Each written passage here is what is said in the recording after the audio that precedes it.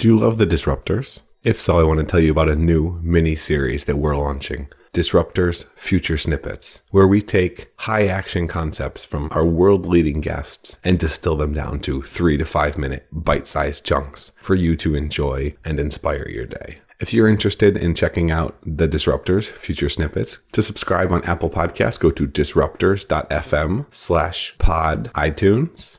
And to subscribe on Android, to go to disruptors.fm/pod Android. These episodes won't be in your main feed. We're just popping a couple of them in here now to see how you enjoy them. And if you do, remember to go and subscribe again. Disruptors.fm/pod iTunes for Apple Podcast and disruptors.fm/pod Android for Android. And now, without further ado, I give you Disruptors Future Snippets, your shortcut to the future and more. Welcome to The Disruptors, the podcast about the future of all of us, where we look at the technologies, trends, and societal norms shaping our collective future.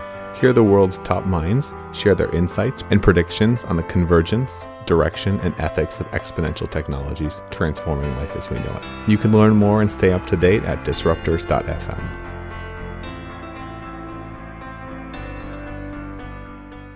Today, we've got Mark Disendorf on the program. Mark researches and consults in the interdisciplinary fields of sustainability, energy policy, urban transit, economics, and practical sustainability.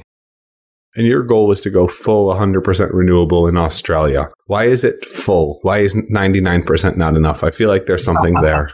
I'd be very pleased to get to 99%. We're a long way from that. But we are in a situation where 15 years or so, coal supplied over 80% of Australia's electricity.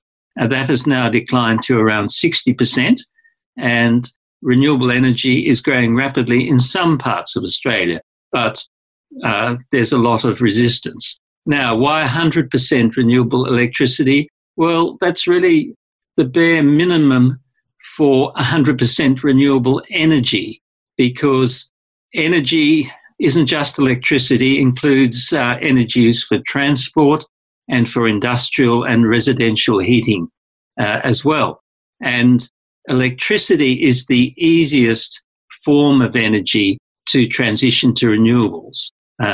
Some transport transition is already occurring, so we're seeing the growth of electric vehicles in some parts of the world, most notably in Norway, where more than half of new motor vehicle purchases in Norway are now pure electric. But in the transport area, there's some forms of transport that cannot be simply transitioned to electricity. So I'm thinking of air transport and sea transport.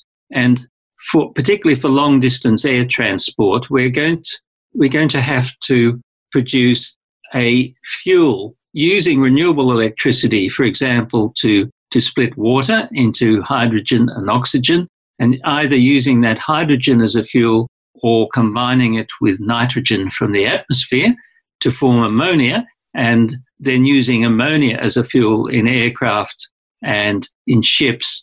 Ammonia is much easier to handle than hydrogen. So transport is going to be more difficult, and it will take longer to transition.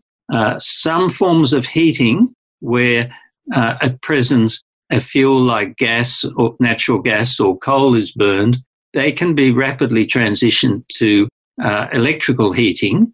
But other forms of heating are more difficult, and they also may need a renewable fuel. And this, again, is not as advanced as renewable electricity. If you want more of the Disruptors, you can subscribe to the podcast on iTunes or go to disruptors.fm, where you'll find tons of audio and video interview stories with leaders in the fields of genetics, cryptocurrency, longevity, AI, space, VR, and much, much more. You can also follow me on Twitter at MattWardIO. If you enjoyed the show, please leave a quick review on iTunes at disruptors.fm/iTunes to help more people discover the podcast and help us make a bigger impact.